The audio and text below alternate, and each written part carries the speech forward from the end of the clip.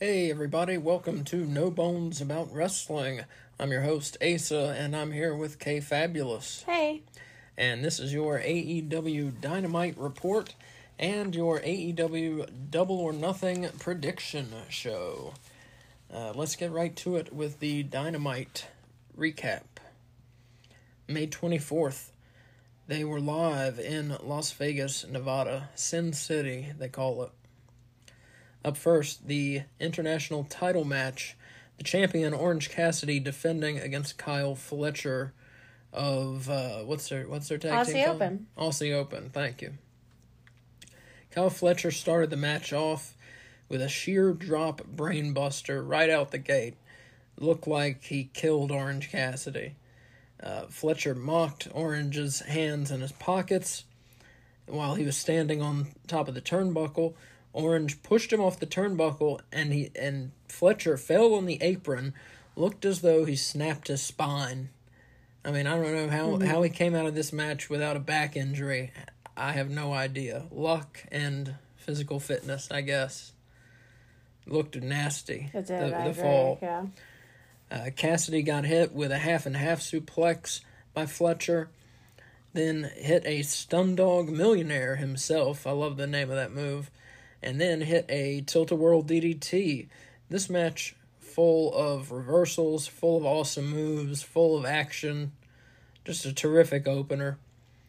Orange's whole international title reign has been full of these fantastic matches where back and forth and, you know, will he, won't he lose? He's on the edge of losing the title. He's getting his ass beat. But he still finds time to put his hands in his pockets and, you know, have fun. And it's been a fun run. It's been one of the best things AEW has ever done. And I did not mean for all of that to rhyme, but it did. Fletcher also hit a Michinoku driver from the top rope. Risky move. Hit a couple tombstone pile drivers, including a spinning tombstone pile driver on Orange Cassidy. At the end of the match, Fletcher went for another tombstone pile driver. Orange wriggled his way out of it and pinned Fletcher with a roll-up. This match was excellent. Non-stop action, as I said, 4.5 bones out of 5. Excellent opener. Just a terrific match. Match of the night for me. Oh, I agree completely. Just fantastic. What else do you have to say about this match, Kay? I mean, I was so into this match that the only note I actually wrote down was just excellent match. But I think, I mean, you covered a lot of the high spots. One thing I feel like is worth noting is that between the tombstone pile driver and the spinning tombstone pile driver, Kyle Fletcher never let go of Orange Cassidy. He got up off of his knees carrying Orange Cassidy, which was just really incredible display of strength. He did have to put his hand down to kind of steady himself while doing it, but even so, it was just crazy impressive. Yeah. It makes me really glad. I don't know if everyone saw, but on Twitter, Tony Khan right after this match tweeted that Aussie Open is now officially all elite. Mm-hmm. So I'm very glad to see that. I hope to see a lot more of Kyle Fletcher. His tag partner, I believe, is injured right now and is recovering. Or hopefully recovering. Did not know that. What's his name? Yeah, I knew you were going to ask me that. Mike something. I don't know either. It's That's what I'm asking. Dunkzilla something on Twitter. Dunkzilla? Something, yeah, because I always think he's a Celtics guy. And he's not. He's one of my wrestling guys. Yeah, Aussie Open, an excellent addition to their tag team roster, which is already, packed full of some of the best tag teams in the world. You got the Lucha Brothers, the Young Bucks. Mark Davis. Aussie Open now, Mark Davis is his name. Jeff Jarrett and Jay Lethal. FTR, I mean, their tag team division is just stacked. And it's really, I feel like you've come around on the AEW is greater in oh so many ways than WWE, but tag team divisions, hands down, no contest. Yeah. Not just with the breadth teams, but also just the importance which is in reverence which is given to them. You know, I feel like their tag team division is more important than their singles division, which is possibly not what they want us to think, but I feel like that. No, I don't think so. I think so. In AEW? Yeah. No. I care way more about their tag teams than but their that's just singles you. Wrestlers. That's no. But I feel like they made me the belt care that way. CM Punk and MJF and Hangman Page have held is less important than the tag belt. No. Don't be ridiculous. No, I stand by my statement. To me, it's wrong. less.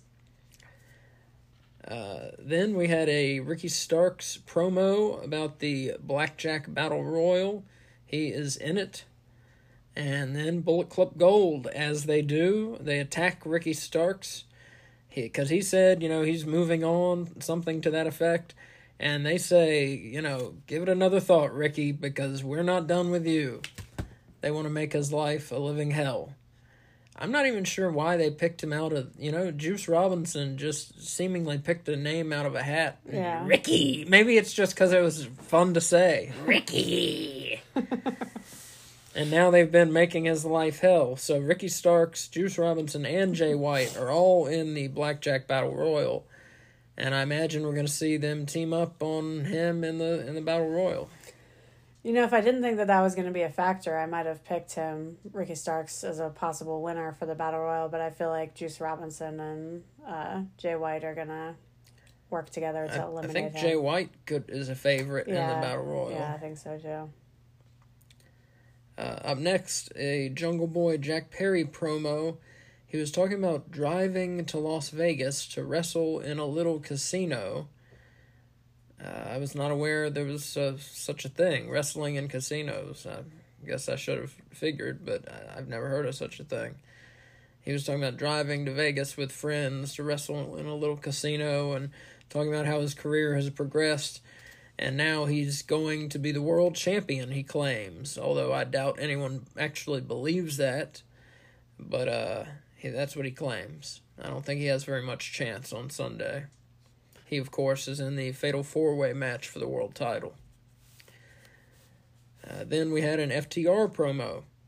They come out and they say that Jeff Jarrett and Jay Lethal have been, getting one over on them. They've been outsmarting them because they are smart. And so actually, Cash Wheeler actually gave it up to them. They said, you guys are smart, and you've also been lucky. And they said, but Sunday, your luck runs out at Double or Nothing. And Dax said Jarrett can smash 100 guitars but can't stay relevant. Mark Briscoe then comes out and he wants to know what was up with the pile driver that Dax gave him a couple weeks ago or a week ago, however long ago that was. And Dax said, explained, he says he couldn't see. You remember he had champagne in his eyes and he couldn't see. He was just going to pile drive whoever. And apparently Mark Briscoe didn't like this explanation because then he smacks Dax in the face. Briscoe leaves the ring, and it's pretty comical, actually. He leaves the ring, and this group of misfits with Jarrett and Lethal are all along the ramp.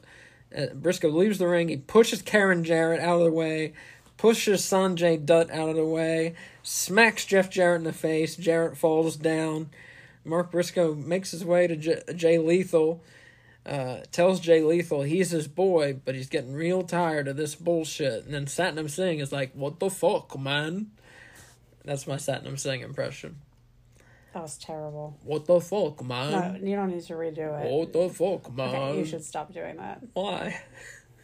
For a number of reasons. I think that's a good impression of him. So we'll see. Mark Briscoe is the special referee for the tag team title match Sunday. So we'll see how this shakes out. Apparently he's on no one's side. My note for this was, Mark Briscoe slapping everybody. True. Yeah. True. It was excellent. Mark Briscoe looks like a turtle. He does look like a turtle. That is an accurate comparison, yes. He looks like a turtle. Then we got a Sammy Guevara promo. He has turned around. He's done a 180. He says he's not for sale. Even though he was for sale a couple weeks ago, he had sold out to MJF. But had he really, or was he just trying to pull one over on him, you know? Or is it just bad booking? I think it's probably just bad booking. But I'm going to go with he was trying to pull one over on him. Well, he says he's not for sale, and he's winning the world title. So I think he has a better chance than Jungle Boy. He's my second choice, Sammy. If Max doesn't retain, I think Sammy's gonna take it. I'd see him over Darby. You disagree? Either him or Darby if Max doesn't retain it. So we're picking 3 out of the 4 people to possibly win. Actually, I don't know. I could see any of those 3 winning. You can't put that belt on Jungle Boy. I think Jungle Boy is turning heel. What? I think Jungle Boy is turning heel at the show. He can't cut a promo. You can't make someone who can't cut a promo a heel. If he becomes MJF's lackey, he doesn't have to cut a promo. Oh. So we'll see. People love him. Yeah. And he has that song. You know, he'd have to drop the Jungle Boy at least, so that'd be a benefit. Yeah. He could just go to being Jack Perry. Right. It'd be an easy way to get What makes you think that, just out of curiosity? Well, part of it is Brian Alvarez said it. Mm-hmm. And I think he just has a feeling. I don't think he has any inside news. But he was making a lot of sense.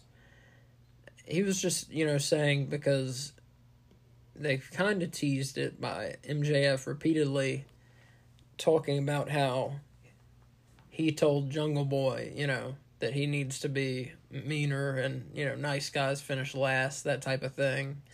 And Jungle Boy was talking about the advice MJF gave him, how he needs to act like him and maybe he'll get somewhere in this business. And maybe just finally he decides that MJF is right. And it would definitely make him more interesting. Yeah. He's kind of a boring character. Yeah. It's been boring since he doesn't have Luchasaurus, and he's not jumping all over the place anymore with a dinosaur. Yeah. So I think he's turning heel. I think MJF's retaining, and Jungle Boy turns heel, possibly helping MJF retain even. Are they going to tag team it, or are they just going to be friends? What do you mean? Like, if he turns to help MJF, and he's, becomes MJF's, lackey, is that all he's going to be, is MJF's lackey, or are they going to, be a tag team together, or... I don't think they'll be a tag team. I think he'll be a singles wrestler, and MJF will be a singles wrestler, and Jack Perry will be a singles wrestler. What? He'll just become what Wardlow was before? No, it'll be a different relationship. Yeah. It'll be a different relationship. This is all very interesting. This is the first I've heard of this. Yeah, that's what I think. Up next, AEW World Trios Championship Open House match. So the open house rules are, a count out is 20, which didn't matter for this match because of one of the other rules. There are no rope breaks. They turn off the lights and put on crazy lights. It looks like a Spencer's Gifts in the arena. This week it was like an Under the Sea looking theme. It was. What did you call it? Enchantment Under the Sea dance? Enchantment Under the Sea dance. What's the other rule? I'm sorry, say the ones that you just said again. 20 minute count, not 20 second count out, 20-minute count out. 20-second count out. No rope breaks. Oh, the disqualification rule is enforced, which I don't know why you have to say that. Yeah. And then the dealer's choice, which here the challengers to the House of Black are AR Fox, Blake Christian, and Metalik. And they essentially put in lucha tag rules. So if one man exits the ring, one man may enter the ring. There doesn't have to be a tag. So if one man rolls out of the ring, a teammate can enter the ring. I loved this. This is one of the first matches I've seen with this rule. I think all tag matches should be that way. Why? I mean, I understand they love, like, the hot tag, but that's a stupid reason to keep that as a rule. Like, it's way better without the tagging. Yeah. And it doesn't affect the flow of the match, and you get so much more, like, strategic planning, you know? Now that I know this exists and have seen it in action, I find it frustrating that they use the other set of rules as normal. Like I said, this is how Lucha Libre works generally. So this one pretty good. It was really an open challenge because I love them, but AR Fox, Blake Christian, and Metalik have done nothing to deserve a title shot. I tell you that. Well, this was the debut of Metalik and of Blake Christian on Dynamite. That's pretty cool. Yeah. And like I said, I love all three of those guys. They're all great. But they didn't earn a shot by any means. Yeah. Right. Like you said, their first match on Dynamite, and it's a title shot. Well, it's an open challenge, so... So Metalik got thrown into the corner, and he jumps up and does his thing where he walks the ropes. Very impressive. He jumps off and hits Malachi and Buddy Matthews with a drop kick.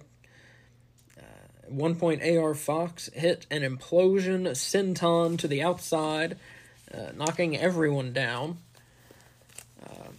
The end of the match came. Buddy Matthews had AR Fox in a cloverleaf type hold for quite a while, and AR Fox made his way over to the ropes. Of course, there was no rope break, and he kept holding on to the ropes, maybe trying to get some of the pressure off of his lower back, but didn't work out.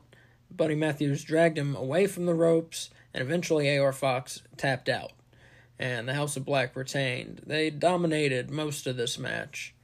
The challengers got some high-flying moves in. Blake Christian got some impressive stuff in as well, but this was a mismatch. The House of Black totally dominated. 3.5 bones out of 5. Good match. Could have been more entertaining given more time because all 6 of these guys can wrestle. Could have been a lot better if it hadn't been such a dominating win for the House of Black. What do you have to say about this one? I'm surprised about your 3.5 bone rating. Like I said, it's a beating can only be so entertaining, you know? Yeah, I guess I just didn't see it quite as one-sided as that. Yeah. I mean, all my notes are about the House of Black, so I guess in that way maybe you're right. There's a vicious back elbow from Malachi Black to Metalik pretty early on in the match. Mm-hmm. I also thought that with the dealer's choice rule, House of Black used it better, which was surprising. Like, you would think if the other trios team was the one picking the rule, they would go in with some kind of game plan on how to use it to their advantage. But really, House of Black really used it well, where one of them would roll out and the other one would be, like, right there ready to roll in and attack from the other side, like blindsiding them. I mean, just really smart wrestling. They're a great team. And then I feel like you kind of like let the ending down some. Like, it was such a neat ending. Oh, so, okay. So it Right. wasn't just that Buddy Matthews had Right. AR Fox in a cloverleaf, but Metalik ran in to try and save him, and Malachi Black was on him before it could get anywhere near AR Fox, and he put him in a submission move. And so then Blake Christian jumps onto the apron to try and... Actually, I think he successfully kicks Buddy Matthews in the head twice. He did. And Buddy Matthews held on. He held on. And then Brody King did that chokehold where he throws you over the ropes and just lets your body dangle over the apron like he's hanging you, but with his arms. And so when AR Fox finally tapped out, I think Metalik was also already tapping, and Blake Christian was, like, passed out at that point. It was a neat ending. Yeah, they, like, murdered them. Yes. Simultaneous murdering. Yeah. Yeah, I did. I guess I did kind of undersell the ending there. They murdered them at the end. Yeah. It was a fatality. Yes. Yeah. Yeah, the House of Black are a great trio. Their teamwork is second to none. I don't see how you're ever going to make an explanation for them losing those belts. I mean, just Malachi Black, Buddy Matthews, and Brody King together. What one of them lacks, the other one has. Mm-hmm. They got it all. That's true. I mean, there's something else. And I know I say this every time we talk about an open challenge or their open house rules, but I love the open house matches. I think it's brilliant. I love that they've come up with this themselves, basically, and just threw the challenge out there. Mm-hmm. But with these stipulations, it's so smart, and it makes things so interesting. I love it. Mm-hmm. I agree. Then we hear from the Blackpool Combat Club. Brian Danielson says that Claudio Castagnoli and Wheeler Yuta are winning the Ring of Honor tag team titles later from the Lucha Brothers. And the other thing that they're going to do is at the pay-per-view, they're going to make the Elite non-existent. Moxley says that they're the best in the world. And when he says that, he's not trying to sell you anything. Of course, except the pay-per-view. And he's not trying to convince you of anything. He says it because he means it. And he says, look, my hand doesn't shake when I say it. He says it's because I mean it and because it's true. And he says they're going to show you the difference between the professionals and the amateurs, of course referring to the Elite, which they keep calling amateurs. Okay. So, I know you and I have different feelings about the Blackpool Combat Club. But I'm so tired of their shit. You know? Really? Oh my God. Yeah. It's the same thing all the time. And I don't care how good you think you are. In what fucking universe are the Elite amateurs? That just makes you look like an idiot for saying that. You know? It's preposterous is what it is. Yeah. And so I'm just ready for this. I want to see this match. I think this match is going to be excellent. But then I'm ready for them to move on. Really? Yeah. I'm not. No. This feud's just getting going. I know. You love it. You love it. I don't love it. No, I love it. All their promos are the same. The Blackpool Combat Club? Mm-hmm. We're tough. We're tougher than you. You're not a professional. We're better than you. We like blood. Rawr. There, I just did every Blackpool Combat Club promo rolled into one. It's just not my thing. And I like all the guys. That's what I like all the guys in it. I just don't like them together. They needed William Regal to lead them, to be the voice to make them interesting. To be a feminine influence. No. What?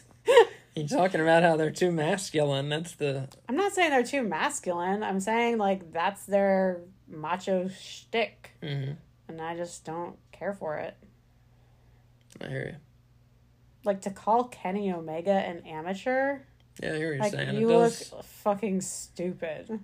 It does make them look a little silly when they say that, but it's just to get people riled up, Yeah, but I don't believe them. I don't believe that they think that because I know that they're not stupid.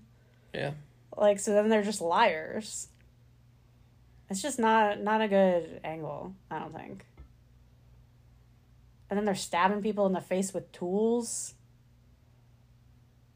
It's just so extreme that it's not grounded in reality at all. I don't know. Anyway, sorry. Just didn't mean to go on a Blackpool Combat Club tirade there. That's all right. I just feel like I needed to say it. That's okay. We will agree to disagree. Mm-hmm. Then we had an MJF promo. Comes out and says a lot.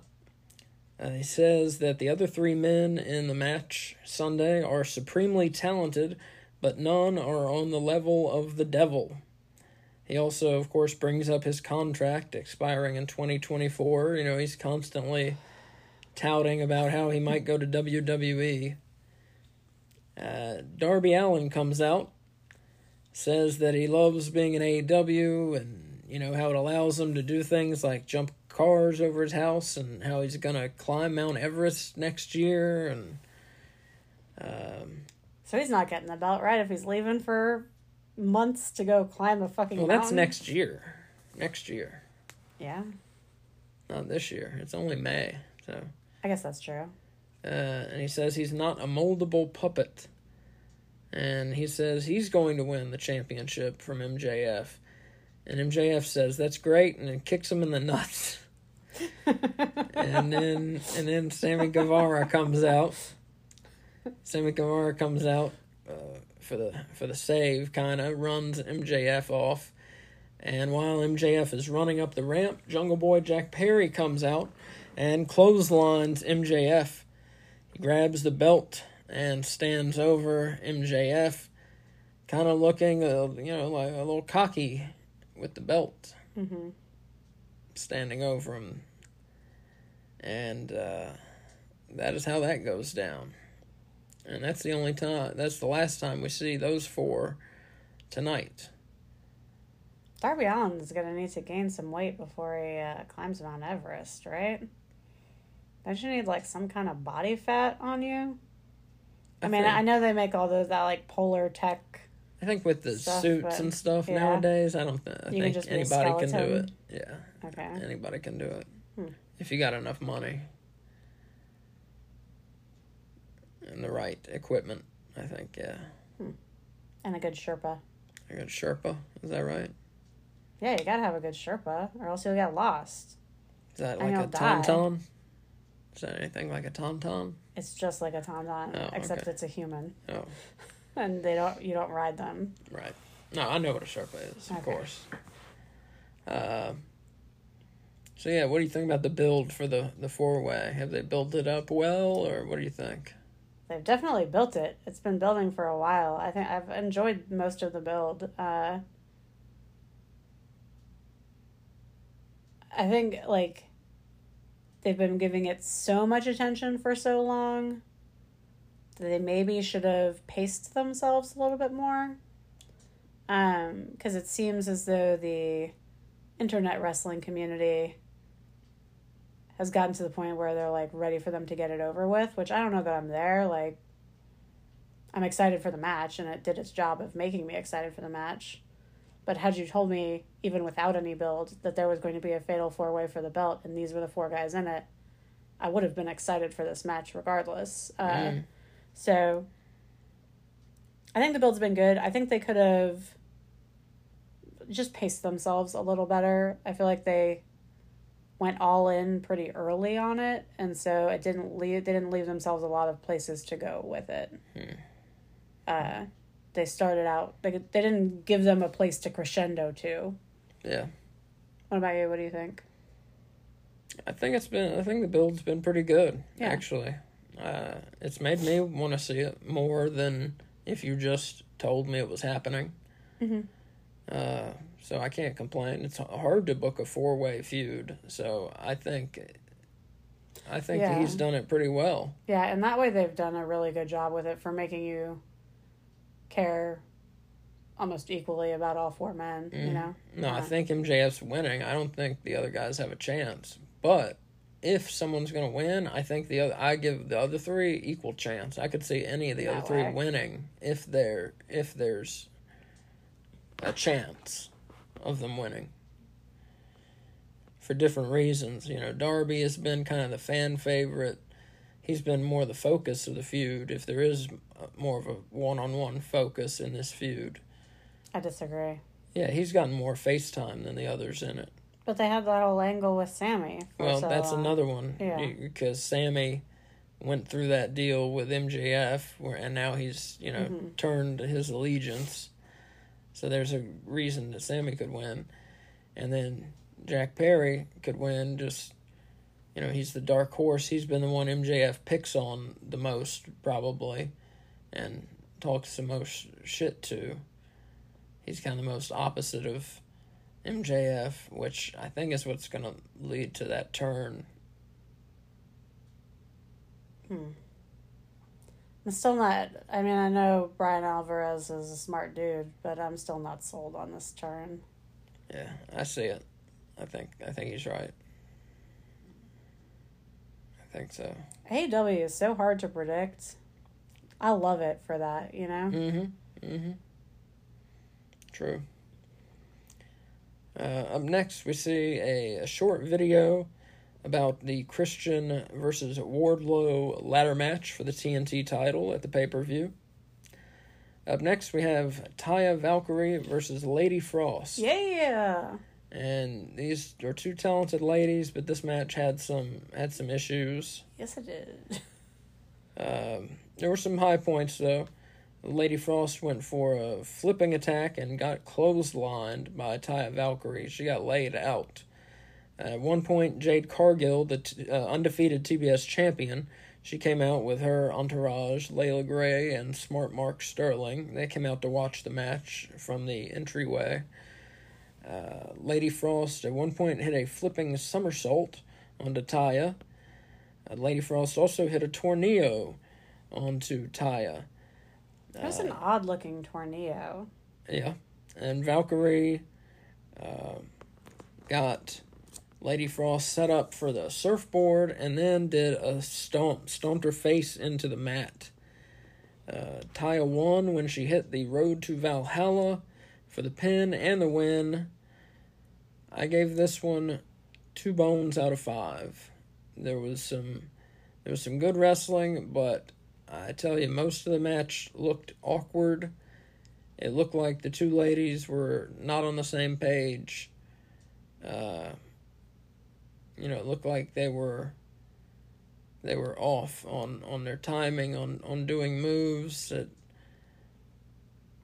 just was not. It did not come together into a good match.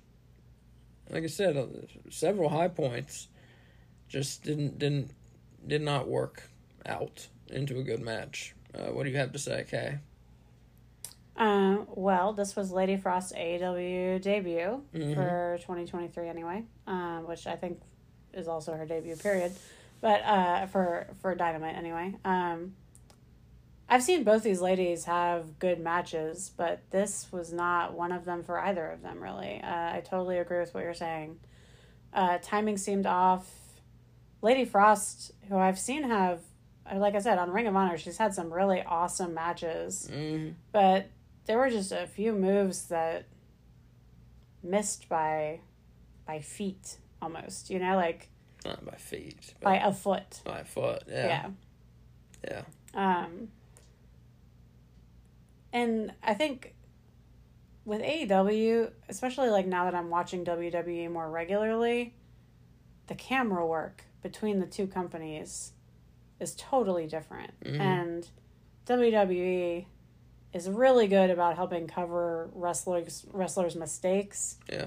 And AEW is not there, and so I don't know that I fault the women entirely. I think part of it was camera work. Also in AEW, I think there are more mistakes. Well, yeah, no, I think men there are and too, women. There are more, because people go for more things. They go for more different offense. There are more misses going on from the men and the women. There are more moves that don't quite hit the mark, or kicks that don't quite touch. I think it happens in WWE more than we think it does. After, I was thinking about this when we went to go see Raw, because I noticed way more things live than I ever see on TV, and it's because we were at a fixed point, and so we weren't getting our perspectives changed anytime a move was happening, but the way WWE films it, it's almost like when movies do war scenes, and they do lots of fast, rapid cuts from different angles to make the action look more actiony. WWE does the exact same thing, and right before a move makes contact, there's usually a cut and an angle change. And AEW almost never does that, and that's what makes everything look like it's connecting in WWE. when in reality, especially with some of the women's matches, I don't think that's the case, you know? In WWE. In WWE, Yeah. yes, yeah. Yeah. So I'd like to see AEW work on that. As far as, like, their production value, that's an area I think they could their camera work invest needs in. some, their camera work, their production in general needs some work. But I think that's, like, the aspect that has the biggest effect on the product itself. Yeah, no doubt. For TV, yeah. And wrestling is a TV. I mean, they get a lot of money from the live gates, but wrestling is a TV product for sure. It's made for TV. Yeah. Plus, when you're live, like, only the people in the first, like, 4 or 5 rows can see that well, you know, to be able to tell if stuff is really connecting or not, or how far away stuff is looking like it's hitting. So TV is what matters, you know? I mean, yeah, sorry. I realize I went on a slight side road there with the conversation about this match, but Fine. I feel like it was worth talking about. Next, Tony Khan joins us, being his awkward on-camera self, and he has a big announcement about the location of the first AEW Collision, June 17th. After a lot of online discussion and back and forth and hemming and hawing and this and that, and who knows how much discussion happened in the real world, no way as much happened as happened online. Yeah. But he announced that the Collision will debut in the United Center in Chicago. Yeah! Which is almost certainly means CM Punk. I mean, that's a big building. There's no way that they would book that building without CM Punk coming back. No way. Well, not only because of the size. Building. There are two or three other larger arenas in Chicago that they could have booked, but that is the home of the Bulls and the home of the Blackhawks, and I mean I don't know how many seats. It's like 17,000 seats or something like that. So I don't think they're gonna sell 17,000 tickets, but they may sell like 10 or 12. So everything sounds so small after Wembley. Like, when you said 17,000, I expected you to be like 40,000. No, I think it's 17,000. I could be wrong about that, but like I said, it is the biggest building in Chicago, the biggest arena. So for him to book the United Center instead of, I forget the names of the others, instead of the others, though, almost certainly means, CM Punk is coming back. It's going to be a big thing. So when they announce CM Punk, if they announce CM Punk coming back, remains to be seen. You know, he was allegedly supposed to be on the marketing materials for Collision. So allegedly, we were going to have seen his face already by now. And after all this, the kerfuffle that happened over Ace, what's his name? Ace Steel? Ace Steel. Which, that totally sounds like a porn star name. That's just what I was thinking, yeah. Sounds like a porn star name. After the kerfuffle that went down with him, So, seems like CM Punk's returning, so I know you're excited, yeah. I'm so excited. I think I just went like, yeah, like over and over again, like for several minutes. I'm excited. I mean, it's a good thing for AEW. I assume he'll come back as a face. No. I think at some point we'll see him as a heel, but I think he's just so popular and so over, he has to be a face at first. I enjoyed the face CM Punk that we saw. Oh, I enjoyed the face CM Punk too. When he was painting his face with Darby and Sting and doing all that corny good guy shit. You haven't experienced heel CM Punk though. Like, you've seen clips and you've seen matches of heel CM Punk, but that is not the same as living through heel CM Punk, which is a glorious experience. Like, if you like Dominic Mysterio's heel run, CM Punk, when he was the leader of the Straight Edge Society, that shit was hot. I loved it. It's like, when I think of wrestling, that's what I think of. That, like, makes me feel, like, teary and fills my heart with joy. Like, just his evilness, and it was so good. Stole the Undertaker's urn. What? Stole the Undertaker's urn. Yeah? Stole it. I see. So, yeah. So, that's big deal. So, AEW, they're on a roll. I mean, creatively, business-wise, with, CM Punk coming back, with the video game finally getting a release date. And that game looks fun, too. Oh, yeah. I guess we should mention that. Yeah, that's some news. Yeah, AEW Fight Forever got a release date. June 29th. It is coming out for PS4, PS5, Xbox One, Xbox Series S and X, Switch, and PC. So yeah, the game was developed by Ukes, and they developed SmackDown and SmackDown 2 for the PlayStation 1. Those games were a lot of fun, and you can tell it is inspired by No Mercy, WrestleMania 2000, Revenge, WCW World Tour, and you can, like I said, you can tell that inspiration in the gameplay videos that I've seen. And there's one gameplay video that Orange Cassidy and Evil Uno did. I saw it on Twitter. I think it's originally on Twitch. But look that up. It's Orange Cassidy and Evil Uno, and they're doing a Britt Baker versus Chris Jericho match. So you can do intergender matches in the game.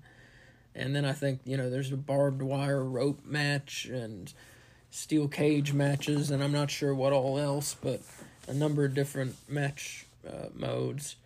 But yeah, that game, it looks solid, looks fun. It's more arcadey than WWE 2K23, so I think it's nice that they differentiated themselves. They're not going straight simulation like WWE is, and it looks more fun than 2K, I've got to say. Just in what I've seen, the way it plays, it looks more fun. So hopefully it plays more fun. The graphics aren't even close to 2K, which that's not the point of this game. They said the whole time the point is to be fun. They were going from a more arcadey look in the graphics anyway, a more cartoonish look.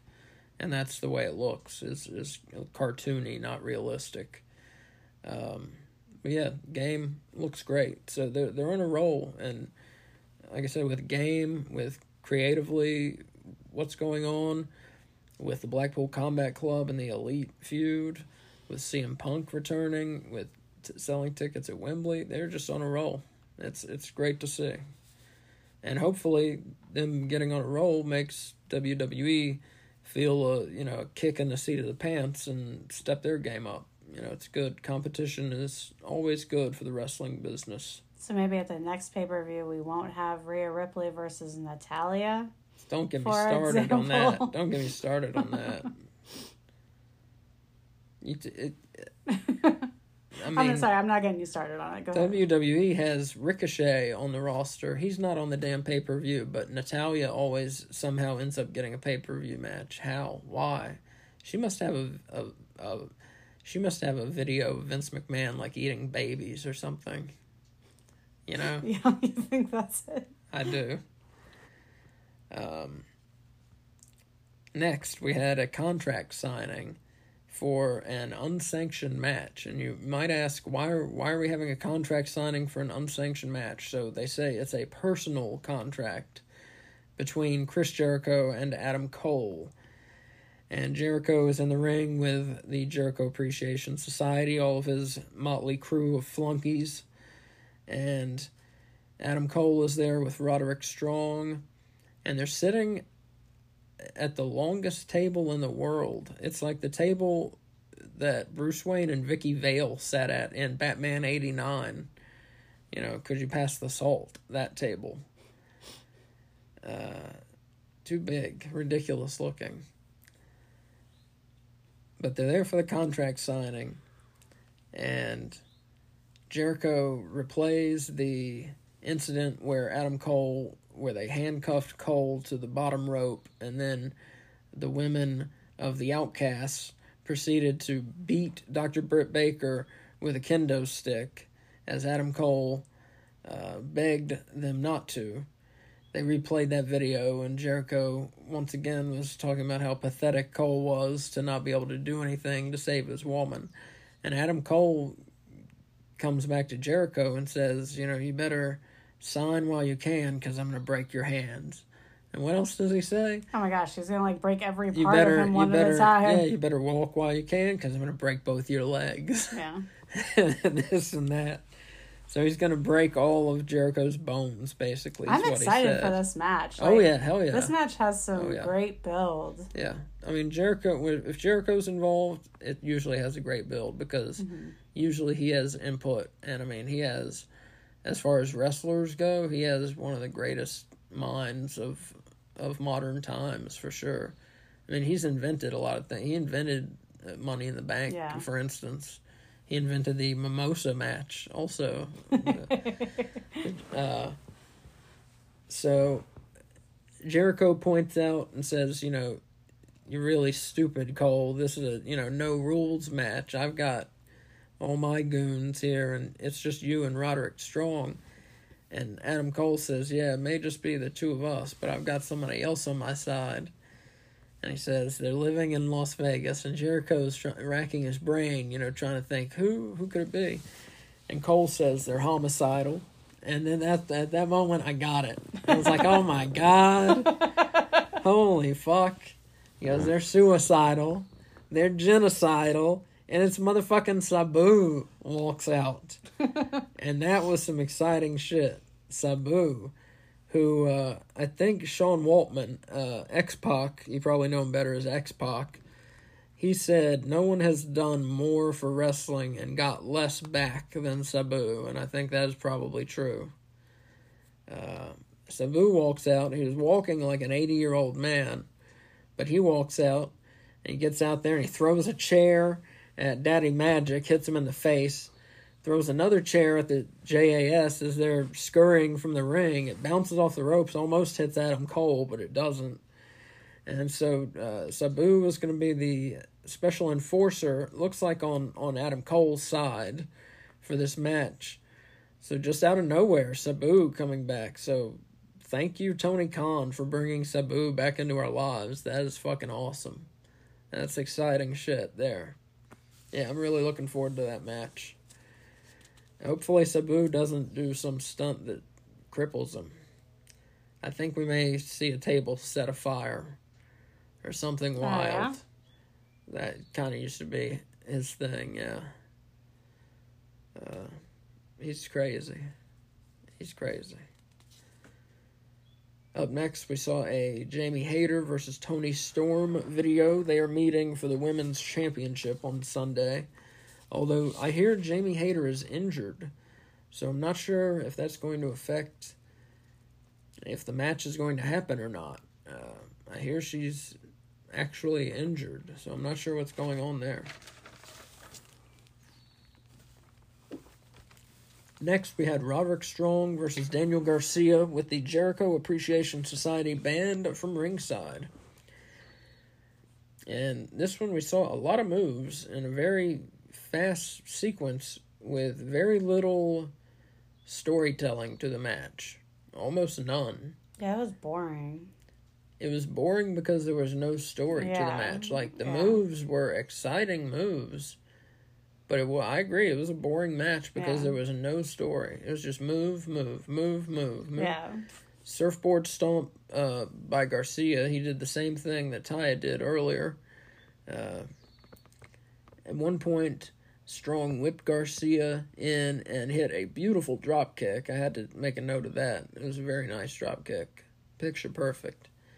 Roderick Strong ended the match when he hit, I think they called the move End of Heartache. I don't know. People have weird names for their fucking moves nowadays. They got some dumb names for wrestling moves nowadays, I'll tell you that. End of Heartache is not a name of a finisher. That's the name of like a Motley Crue single, you know? Mm-hmm. End of Heartache. But Roderick Strong got the pin and the win over Daniel Garcia. Gave this match 3 bones out of 5. We saw some nice moves. We saw a lot of athleticism on display. And as I said, Absolutely zero storytelling. So you gave this match the same bone rating that you gave the House of Black Metal League? No, that I gave 3.5. I thought you said 3.5 for this one. I gave this 3. Oh, okay. Okay, cool. Good. Yeah. What do you have anything else to say about this match? Because dancing is dumb. Yeah. That's the only note I wrote down. What is with that dancing? I don't understand. It's so stupid. You guys should be glad that we don't have a video feed because Asa's currently doing this stupid dance. Mm-hmm. Equally as well as Daniel Garcia does the stupid dance. Yeah, just... like I said, I've said it a couple times already. I don't mean to beat a dead horse, but just no storytelling in this match. Mm-hmm. Nothing. Just move after move. Just nothing going on. Odd. Yeah. No attempt at storytelling. Mm-hmm. But that's a lot of people's complaint about modern wrestling. I sound like Jim Cornette now. This is exactly what Jim Cornette would complain about AEW. Is this kind of match. And this is one time he would be right. Is this Roderick Strong versus Daniel Garcia match? I don't care for him. No. Even a broken clock is right twice a day. You gotta remember that. Up next, we had the main event, the Ring of Honor World Tag Team title match. The Lucha Brothers, accompanied by Alex Abrahantes, defending their belts against Ring of Honor World Champion Claudio Castagnoli and his partner Wheeler Yuta of the Blackpool Combat Club. This match was excellent. Lucha Brothers early on had a double dive out of the ring onto the Blackpool Combat Club.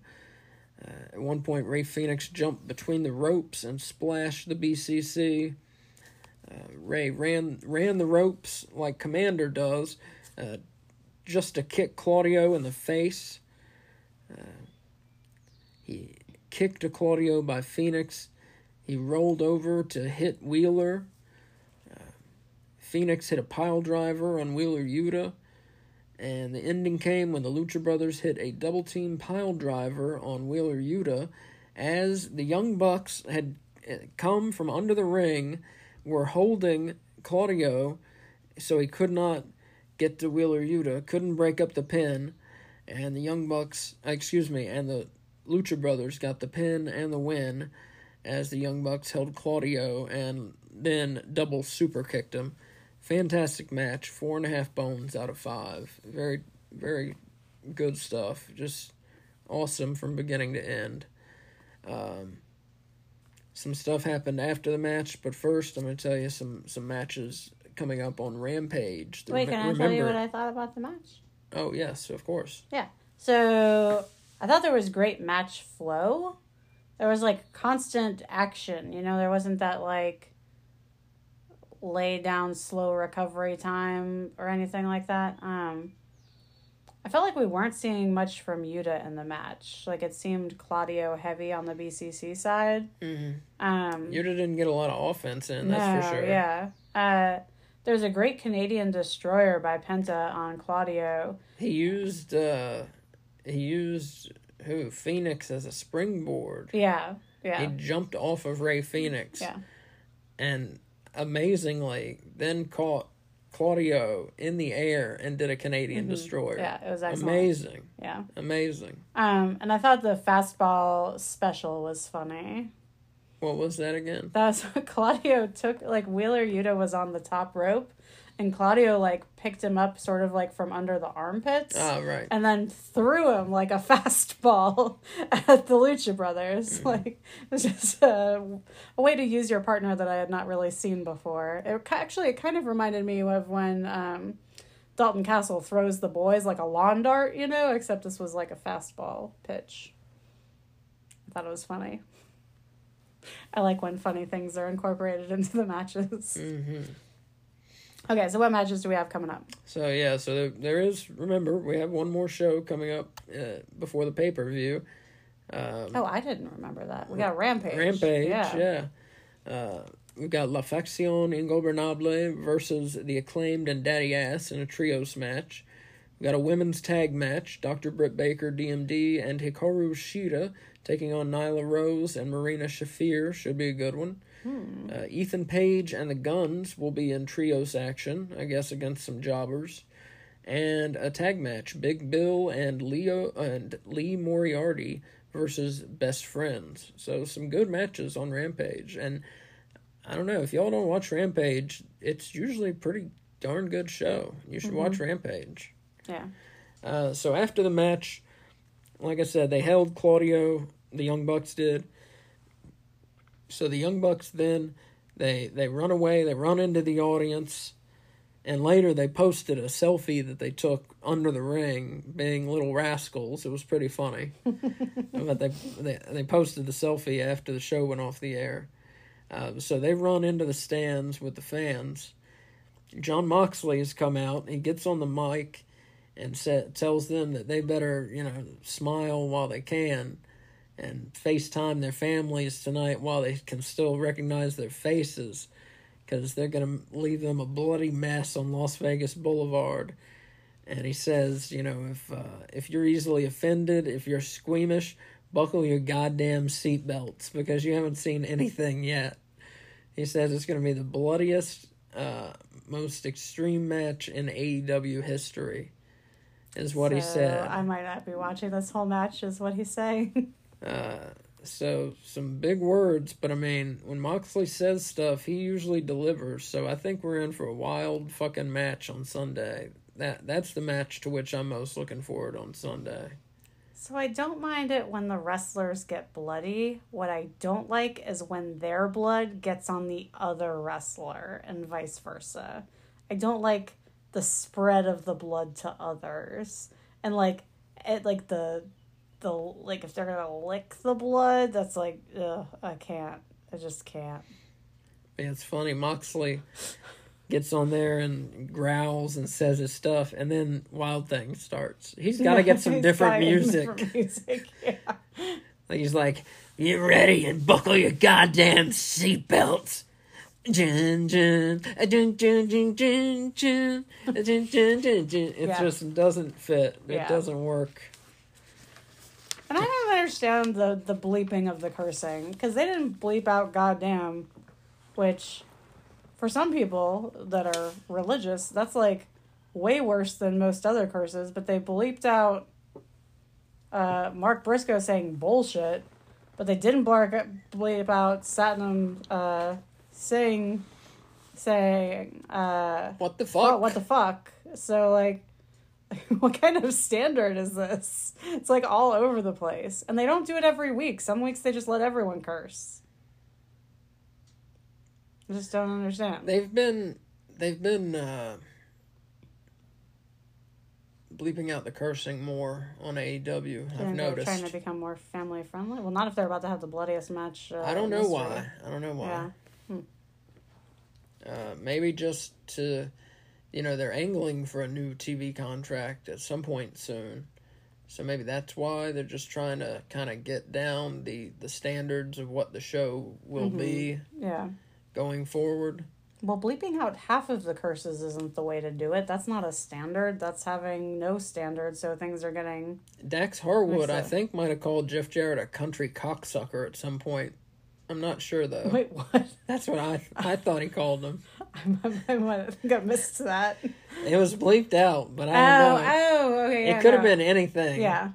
You know it makes it so much worse when they bleep stuff out, because then it's like my head fills it with, like... filth. Like, in my head, he called him a cunt, but, like, I don't think that's what he said. Country cocksucker is what I heard. Yeah, maybe that's where I got the cunt from, was from country.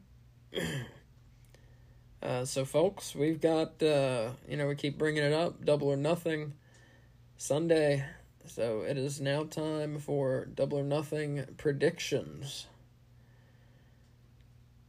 Now, let's get started. And that, of course, means that the prediction belt is on the line. My prediction belt. Well, we've got the prediction belt will be on the line Saturday. Oh, that's true. With WWE Night of Champions, and then we'll be on the line Sunday with AEW Double or Nothing also.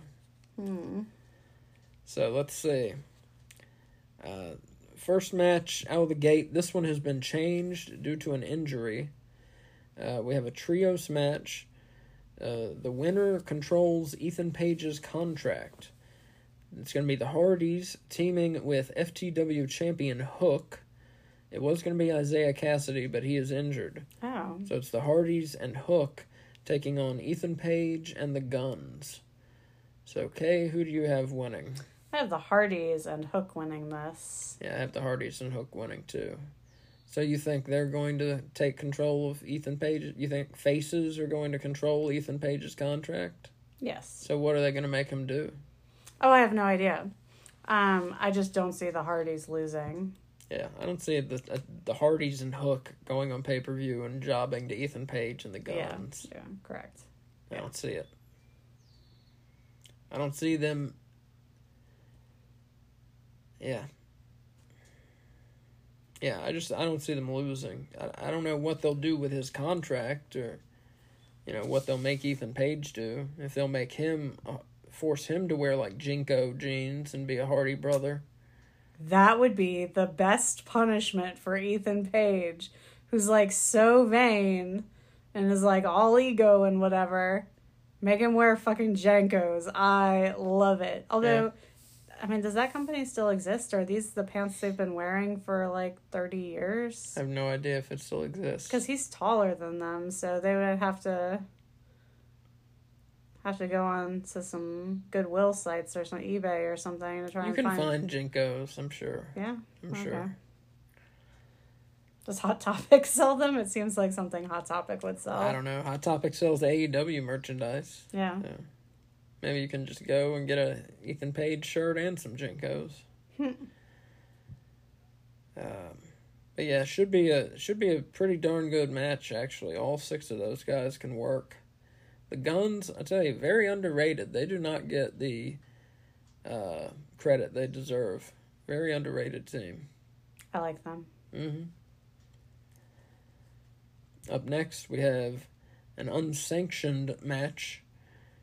We have the Ocho, Chris Jericho, going up against Adam Cole, and of course Sabu, the special enforcer, in Adam Cole's corner with Roderick Strong. Who do you have winning this one, Kay?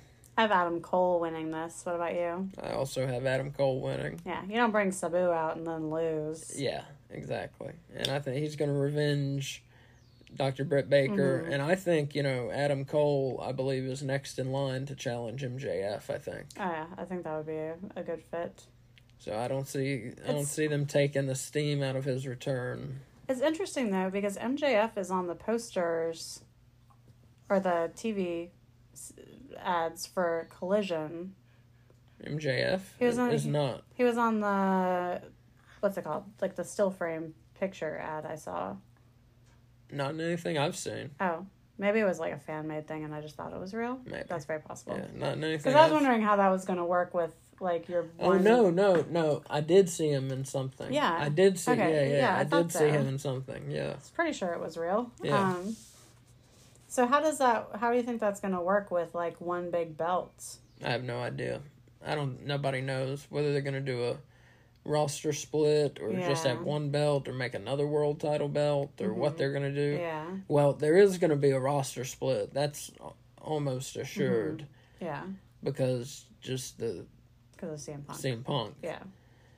And because they're not going to have people stay on the road for a whole week. I don't think that's the way they're going to operate. Yeah. So they're going to do a roster split. But will they have 2 world titles, or will the world champion just wrestle just on a show here and there? Yeah. We'll see. I don't know. I think it would be best if they just keep one belt. I mean, that belt, to me, I think is about the most valuable thing in the wrestling industry right now. Just because of who's held it, what they've done with it, and the quality of the matches that there have been for it. Mm-hmm. And I don't think they need to do anything to fuck up the value of that title. Okay. So I would not make another belt if I were them. Yeah. Yeah, so we both have Adam Cole winning. So, you think Sabu was going to terrorize Chris Jericho? I'm not very... So I have seen, I think, 2 Sabu matches ever. And I think they were the only 2 ECW matches I've seen. Oh my God. We got to get you schooled. Well, one was... I think they were actually both Sabu and Rob Van Dam matches. If you started watching ECW, you'd like it better than AEW. There seems like there's a lot of blood on ECW. Yeah. Not more than AEW. Oh, okay. I wouldn't say. Okay, cool. No, there was more than AEW. Yeah. I get that impression from it. Up next, AEW International Title Blackjack Battle Royal match, because Orange Cassidy, put out the open challenge, and then 20 other dudes signed up to take on the open challenge. So he didn't see that one coming. So they've put the belt up in a Blackjack Battle Royal. I think they're just calling it that because there's 21 men. I don't know what a Blackjack Battle Royal is. No, that's how Orange Cassidy explained it. Because there's 21 guys. Because there's 21 guys, yeah. So I don't know if it's going to be like a casino battle royal where we have it timed like a Royal Rumble, or if everybody starts in the ring at once. But here's who's in it. Orange Cassidy, The Butcher, The Blade, Dustin Rhodes, Keith Lee, Jay White, Big Bill, Lee Moriarty, Juice Robinson, Ari Daivari, Tony Nese, Ricky Starks, Brian Cage, 1/3 of the Ring of Honor 6-man champs, Swerve Strickland, Trent, Chuck Taylor, Kip Sabian, Ring of Honor Tag Team Champions, the Lucha Brothers, Bandito, and another masked man in the picture who I was not sure who it was. So, I don't know. It wasn't Commander? I don't think it was Commander. I'm not sure who it was. Like I said, yeah. I don't know who it was, honestly. They were in a mask. So I'm not sure. It could have been Commander. I don't know who it was, honestly. And the picture I saw did not have names to go with it. Yeah. So who do you have winning? Not Orange Cassidy. I hadn't seen this list of names. Well, now you have, so pick someone. I'm going to say...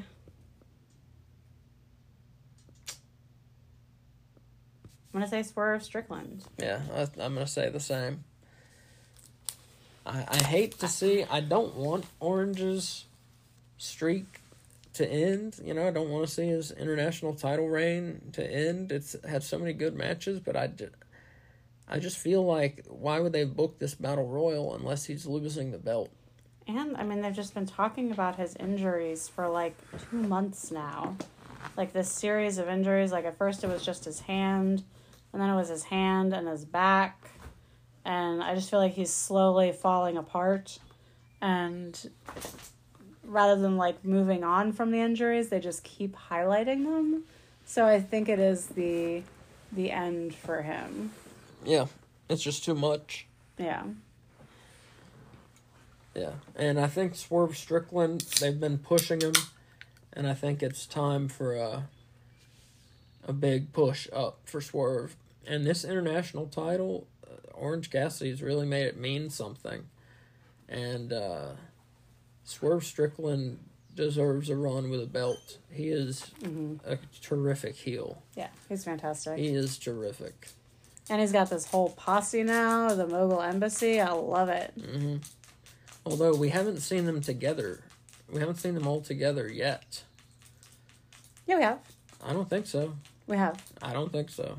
We have, because I pointed out that they were finally together. Okay. Yeah. They haven't wrestled together, but Toa and Khan, when they first showed back up, they were all on there together. And then Khan's been on, but Toa hasn't been. Khan was on Rampage last week, but Toa wasn't there with him. But we have seen them together once. Okay. All right, so we also have AEW TNT title ladder match. The champion Wardlow defending the belt against Christian. And this belt has been kind of like a hot potato lately. Going back and forth between Wardlow and Powerhouse Hobbs. Who do you see winning this one? I think Wardlow is keeping the belts. I think Wardlow is keeping the belt also. Are we going to have all the same picks again? We'll see. You don't see Christian, you don't see Luchasaurus giving... because it's no disqualification, so really we got a 2-on-1 match because Wardlow has no friends. You don't see Luchasaurus giving Christian a hand here? No. You see Wardlow keeping it? I see Wardlow keeping it. You don't see Luchasaurus giving Christian a hand? I don't see them switching the belt again. I don't see them switching it either. It's switched too much lately. I don't see them switching it again. If it hadn't been switching, I totally would say, yeah, Luchasaurus is going to cost him the match, and Christian's going to win. But yeah, and this is just the start of this feud, really. In matches, at least they've been, talking. But they haven't had any matches in this feud. Yeah, well, plus if Christian loses, then they can send his dinosaur after him, I think it makes sense. Yeah, and then so you think that will be the end of the Wardlow-Christian feud, one match, and then we're on to Wardlow versus Luchasaurus? No, he's just going to use Luchasaurus as, his fighter. The feud's going to continue, but he's going to use him as, his muscle. You think we're going to have a series of Wardlow and Christian matches? It's usually how a feud works, yes. Yeah, but he has someone else who can do the work for him. So you're saying we're going to have one Wardlow versus Christian match, and that's it? That's what I'd like to see, is one Wardlow versus Christian match. Is that a knock against Wardlow or a knock against Christian? Or both? What do you think? You got something against Christian. Yeah, I have something. He's a real asset for this company. I mean, no, he's great. Yeah, he's good for the company. He is not very interesting to me in the ring. He's a good heel. He's a needed warm body to be in the ring with others. He's a good heel and a former WWE World Champion, not WWE Champion. It was when they had the belt called the World Heavyweight title. That used to be the WCW World title. He was that World Champion, which is now non-existent. I understand that Christian used to be really good and awesome, and now he's pretty good, but his matches aren't interesting to me. Yeah, that last one that he had was the best match I've ever seen him in. No, the best match you ever saw him in was that ladder match with the Dudley Boys and the Hardy Boys at WrestleMania 17. I mean a solo match. I'm not talking about tag matches. I'm talking about an individual wrestler matches. Individual, yes, I agree. Yeah. Yes. Yeah. All right, so you hate Christian and Wardlow's going to win. I don't hate Christian. I just don't get Christian's appeal. Or why they keep pushing him when they have other talents that should be pushed instead. Because he's a talented heel and a former world champion, like I said. Yeah, but on the bench behind him, they have a fucking monster dressed like a dinosaur who is not wrestling at this pay-per-view. So that Christian, who squints with his eyes on his hand, or his hand over his eyes, and then his turtlenecks... And just let Luchasaurus wrestle Wardlow. What are they doing? I hear you. All right, next, AEW TBS title match. The undefeated Jade Cargill defends her belt against Taya Valkyrie. And this one I could kind of see going either way. But I picked Jade Cargill to retain. I'm going to go with Taya Valkyrie. Wow, you think she's ending the streak? The streak has to end sometime, and she's already run through everyone that's in that level that she's on. Mm-hmm. That I don't know. I mean, they'd have to pull someone else from the outside to get the belt off of her eventually. Not necessarily. She's been beating mostly lower talent. It's not like she's fighting the Toni Storms or Jamie Hayters or Sarayas of the I said at her level, the level or Ruby Soho. Yeah. But I mean, that belt also isn't a level belt that they're going to go after. Could be, but it's not right now. Or else they'd be going after that belt, and they're not. Yeah, I hear you. I don't think it's because they're scared of Jade Cargill. Yeah, I hear you. So I'm just saying, like, they had to bring Taya Valkyrie in from the outside. So you think she's ending the streak? Streaks have to end eventually. Why not now? This is one that I am not, like, all in on.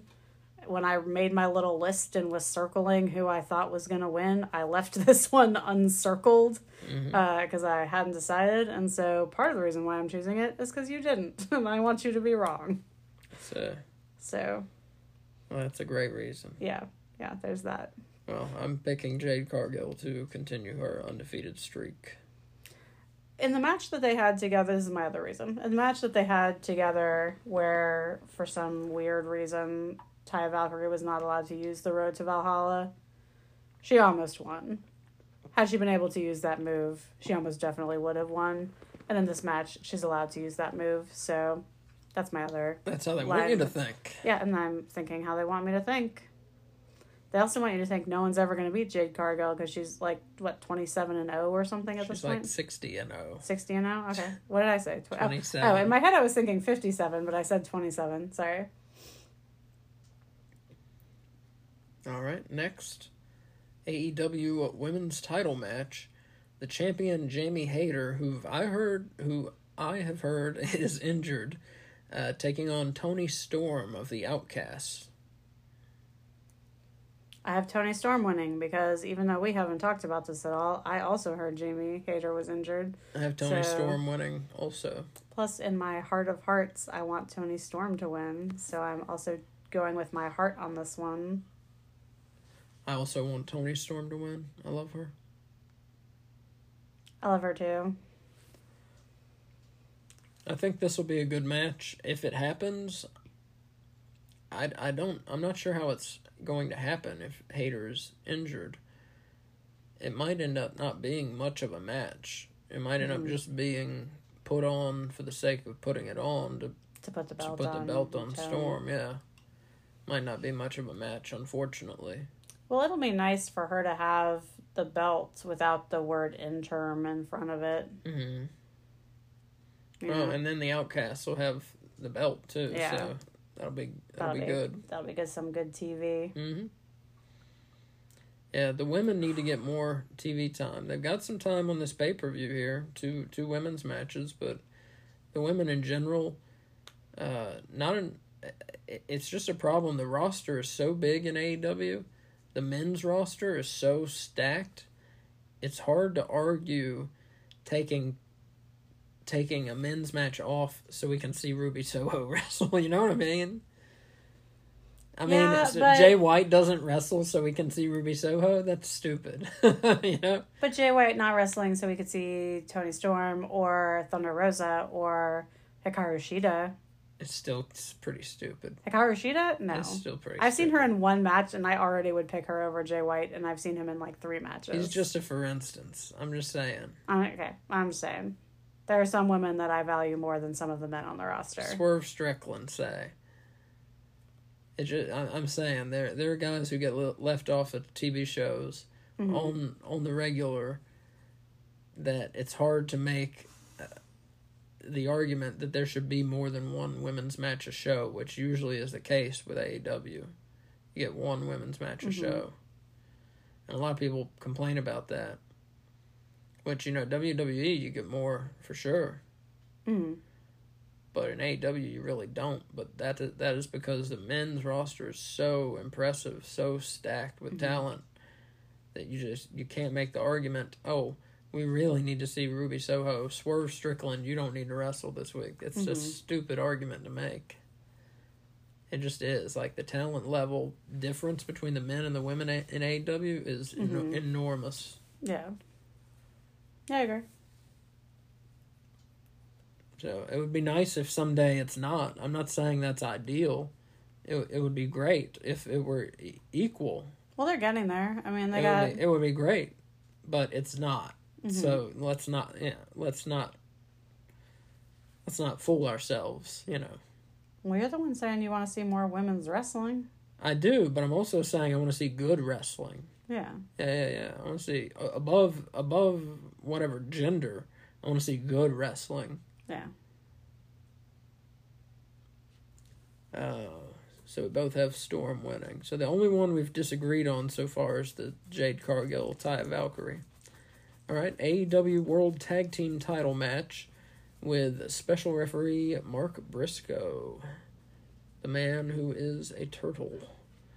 Champions FTR defending against Jeff Jarrett and Jay Lethal, accompanied by Satnam Singh, Sanjay Dutt, Karen Jarrett, whoever else they find to accompany them to the ring. Who do you have winning? I don't have anyone winning. I guess I'm going to go... This is the other one that I was, like, totally torn on. I'm going to go with Jeff Jarrett and Jay Lethal. I say FTR. I know you do. That's part of why I'm picking Jay Lethal and Jeff Jarrett. That's a dumb reason to pick them. Well, I mean, I can't decide, and I'd rather argue against you and cheer against you. So FTR hasn't had the belts for very long.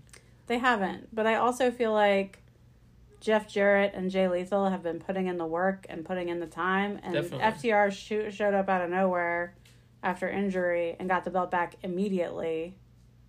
Yeah. I feel like they need to give it to Lethal and Jarrett, and I think too, having the belts on the heels and having FTR have to like chase it to get them back, I like that idea. So do you think Mark Briscoe's going to play any role in the outcome? Not in like a cheating kind of way, maybe in like a goober kind of way. Like, where, does that make sense? Yeah, it does, but it's a weird way to say it. Like where he gets tricked, you know? How so? I mean, I could see them like cheating and him not catching on to the fact that they're cheating and Who, Jarrett and Lethal? like, yes, of course, Jarrett and Lethal. I don't think FTR is going to cheat. I just think there's going to be some underhandedness. I was going to say skullduggery, but underhandedness works too. So you have FTR. Why? Like I said, they're the better team. One, they haven't had the belts very long. Two, I don't see them swapping the belts off them right now. I feel like they need to give Jeff Jarrett a belt. I thought they were going to give him the international champion. I agree. Title when they changed the name to the international title. I might be cheering for Jeff Jarrett, but I'm not picking him. You're going to cheer for Jeff Jarrett over FTR? I may. You love FTR. I love Jeff Jarrett. Interesting. Yeah, I just feel like I just really like it when the heels have the belts. Like any belts, I prefer it on the heel than on the face. You can just do so much more with it. Like if Jarrett and Lethal get the belts, then like the Acclaim can chase them again. I just think that it gives more opportunity. Yeah, the Acclaimed and Daddy Ass are kind of now in the trios division lately now, you know? Yeah, but I don't see them facing the House of Black. The Ultimate Fun versus the Ultimate Evil, you don't see that being a match? I don't see that being a match. I see that totally being a match, yeah. On like Rampage? No. On Dynamite.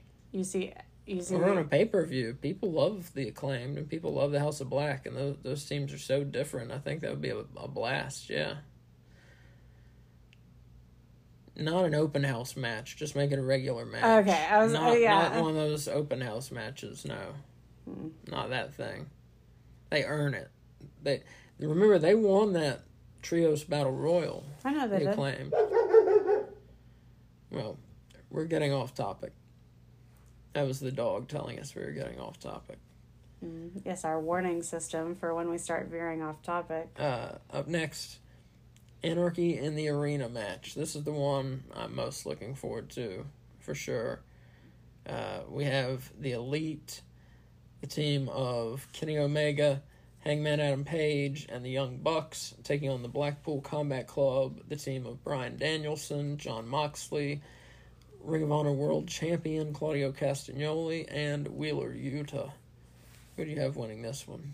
I have the Elite winning this. I have the Elite winning this one, too. Why? Because fuck the Blackpool Combat Club. Just because you don't like them? Because I don't like them. And I want the Elite to win. And I think the Elite deserve to win. Plus, they're not going to reunite them and have them lose their first match. That was my main thinking. Not just fuck the Blackpool Combat Club. But, I mean, I don't see them having the Elite, now that they're finally the whole Elite again, losing immediately. Right. No, I agree. That's the same thing I would say. I don't see them reuniting and losing immediately. But this feud is going to last like all summer and probably won't even come to a head. It'll still be going on at Wembley, you know. I think it's awesome. So for that reason, Blackpool Combat Club might win the first one. Like, the heels almost have to win the first one to keep it going, you know what I mean? The good guys can't prevail yet. Yeah, they can, because then they can be like, it was just a fluke. I don't know. They got to figure out something besides this amateur angle, as I've mentioned before, so I'm not going to talk about it again. Well, it's got you riled up, so maybe it's working. Well, I'm riled up because of how stupid it is. Yeah. Like, it's not making me, like, angry. You seem angry. I'm angry, but only at the stupidity, not at... Because I feel like it insults our intelligence to think that, like... To make us... For them to think that they could make us think that they actually think that is stupid. Yeah.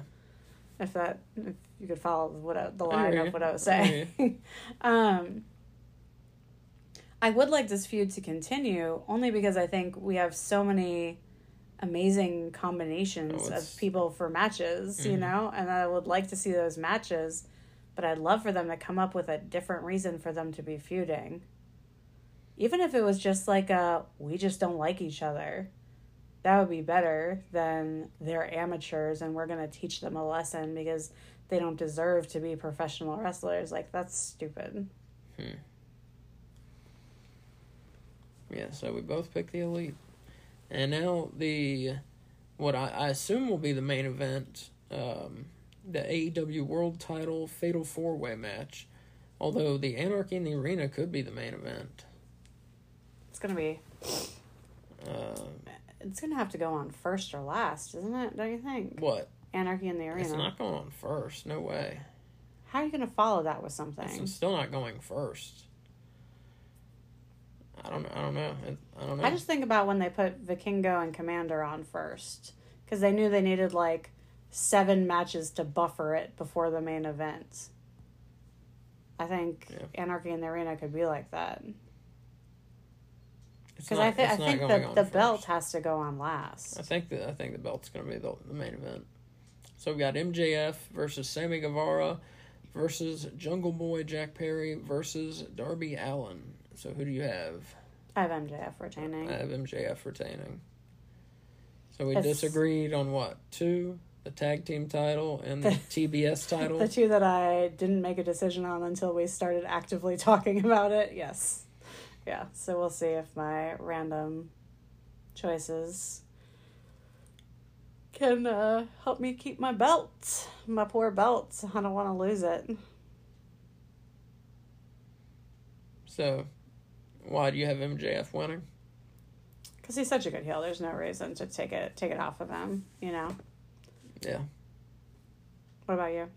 Yeah, same. I mean, his reign, I don't see. It's going well. He's a great heel. The reign's going well. He's got a lot of heat. There's no reason to take the belt off of him. I agree. There's nothing... You'd get a great moment here by taking the belt off of him. I mean, for these other guys, you can make the case they all could deserve it. Well, I don't know. I wouldn't say Jungle Boy deserves it. Jungle Boy. But Darby Allin and Sammy Guevara, I would say, definitely deserve it if they win it. Well, plus but they're not going to win it. So yeah, MJF, he keeps it because he deserves to keep it. Well, plus there's the question of, like, is CM Punk going to get the belt back when he comes back? And he already had a feud with MJF, so he's already got some heat with him. So if MJF keeps the belt, there's a good possibility that he holds on to it. holds on to it long enough for another feud to build between him and Punk. Mm-hmm. And then he can lose it to Punk. Mm-hmm. Yeah, we'll see. I don't see MJF losing it for a little bit. I mean, really build it up and have people just hating him, and then it'll be a big deal when he loses. Not 2 years or 3 years like Roman Reigns. Nothing like that to where it's, boring. Yeah. But, a good while. A good, several months, Mm-hmm. All right, so those are our Double or Nothing predictions. We agreed on most of the matches. Disagreed on 2. So I think the thing we definitely agree on is it's going to be an awesome pay-per-view. Yeah, I'm so excited about it. It's going to be a great show. The only match that I don't think is going to be great is the Jade Cargill Ty Valkyrie. I don't think it's going to be much of anything. And Hayter versus Storm I would be excited for, except Hayter's injured, so I don't think that's going to be much of anything. If the reports of her being injured are true. So it may not take place, or, like I said, may not be much of anything, so we'll see. Otherwise, the card is pretty good. This Wardlow and Christian match, I'm not sure. Christian is, late 40s. I'm not sure what kind of bumps he's going to be taking off the ladder, or what kind of bump Wardlow's taking off a ladder. So I'm not sure why make that one a ladder match. Or what if they're going through tables off the ladder, or what kind of craziness is going to happen. You make something a ladder match, fans expect some craziness and some bumps. Well, he's just coming back from an injury too, isn't he? Didn't he have the same torn pec that CM Punk had, or the same... Wardlow? No, Christian. Oh. Because that's why he was gone for a while. Yeah. So... I don't see him taking any crazy bumps here. So I just found it odd they made this a ladder match. Yeah. I don't see either of these guys taking major bumps or any reason to make it a ladder match, because you're going to see them getting thrown into ladders getting bent and things like that. But, unless all the ladders are going to get broken, and then Luchasaurus is going to put Christian on his shoulders to reach the belt. Yeah. I think that's my golden finish right there. Yeah. Yeah. But otherwise, I think all the matches are exciting. The trios with the Hardys and Hook is going to be great. The unsanctioned Jericho and Cole is going to be wild. The international title Blackjack Battle Royal will be fun. The AEW puts on fun battle royals usually.